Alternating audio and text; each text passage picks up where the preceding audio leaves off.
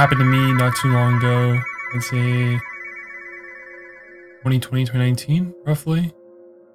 And I'm going to give some advice and some tips that helped me personally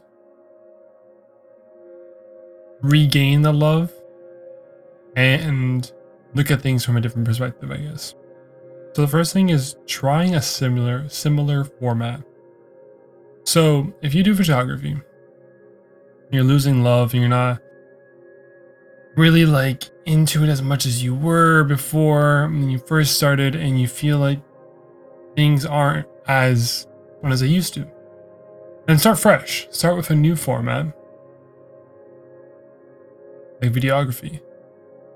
Because videography, it is similar to photography, so you won't be novice, but you'll still be brand new to a lot of different things. Settings for your photos, if you know how to use manual exposure, manual this, manual that, that's going to be different in video rather than when you're doing it in photography. The metrics are going to be different. Now, if you do traditional art, try digital.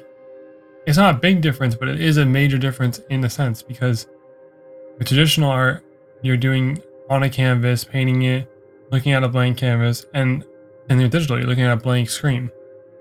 But maybe because you're going from painting it and not being able to erase it to being able to erase and redo, you'll try more things. So yeah, the biggest tip I'd say, like the first tip, is definitely trying a similar medium, because it just opens up your eyes to like starting new. And it kind of goes back to, oh, like I remember when I started doing photography and I was learning this, and it kind of goes with this, right? Like, and when I started learning videography and etc., right? So that kind of plays into my next point, is figuring out what made you love it. So go back to maybe like even your old work and seeing and trying to remember that moment, and looking at your old past works, either photo, art, whatever, music even. Go into your past work and being like, oh, I remember making this at this time, and that looks that way because of this, or that sounds this way because of that, right? Figure out what made you love in the first place. And then maybe you can focus on that, and it'll strengthen your love for what you do. And it'll give you more of a push to go deeper into the skill you're currently working on.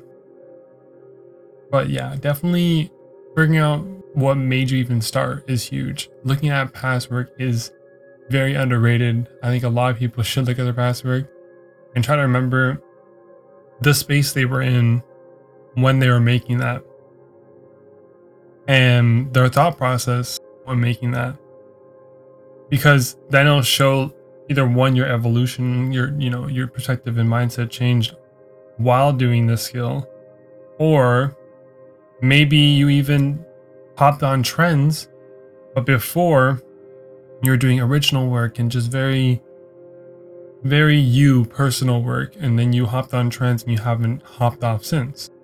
So maybe it'll revert you back to doing original work only and only hopping on one or two trends, etc. But definitely figure out what made you start. That's the key to continuing, is always knowing what made you start, what your goal is. Not even goal, but what made you start. You could have just started for fun and you just enjoyed it, and then you just had a deeper love for it. Now, my final tip is another one that's very underrated, I'd say. It's taking a much needed break from what you were doing. If you're only making art or music or any type of creative form just because you feel as if you have to, and you don't actually enjoy what's coming out of that, take a break. Take a break, because as creatives and creators, we neglect ourselves a lot and focus more on the art. So we don't think, oh, like this one's okay, but like I had to put it out because I'm going to be consistent. But if it's not what you love, then it misses the point. You're just making it at that point just so it's made. You're not putting intention into it. So taking a break, like a nice, like I'm kind of burnt out, because I find a lot of creatives and creators get burnt out and don't realize it till they're putting on stuff they don't love anymore, and then they fall out of love with what they're doing. Because then you'll look back and be like, oh, like these, like I could have made such better videos if I had taken a break, or oh, at this point I could have done so much better if I just took some time to myself and came up with better ideas. But you didn't.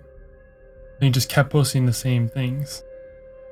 But yeah, taking a break is very underrated. I feel like there's a pressure on us, either from ourselves or from kind of a social media standpoint, because you just see people like working on art every day and like posting like, oh, like I'm doing an art challenge, posting every single day until the end of the year, whatever. Just stuff like that. It's putting pressure on you, like as if you have to do that, as if you have to do as good as Instagram user 123. But you don't.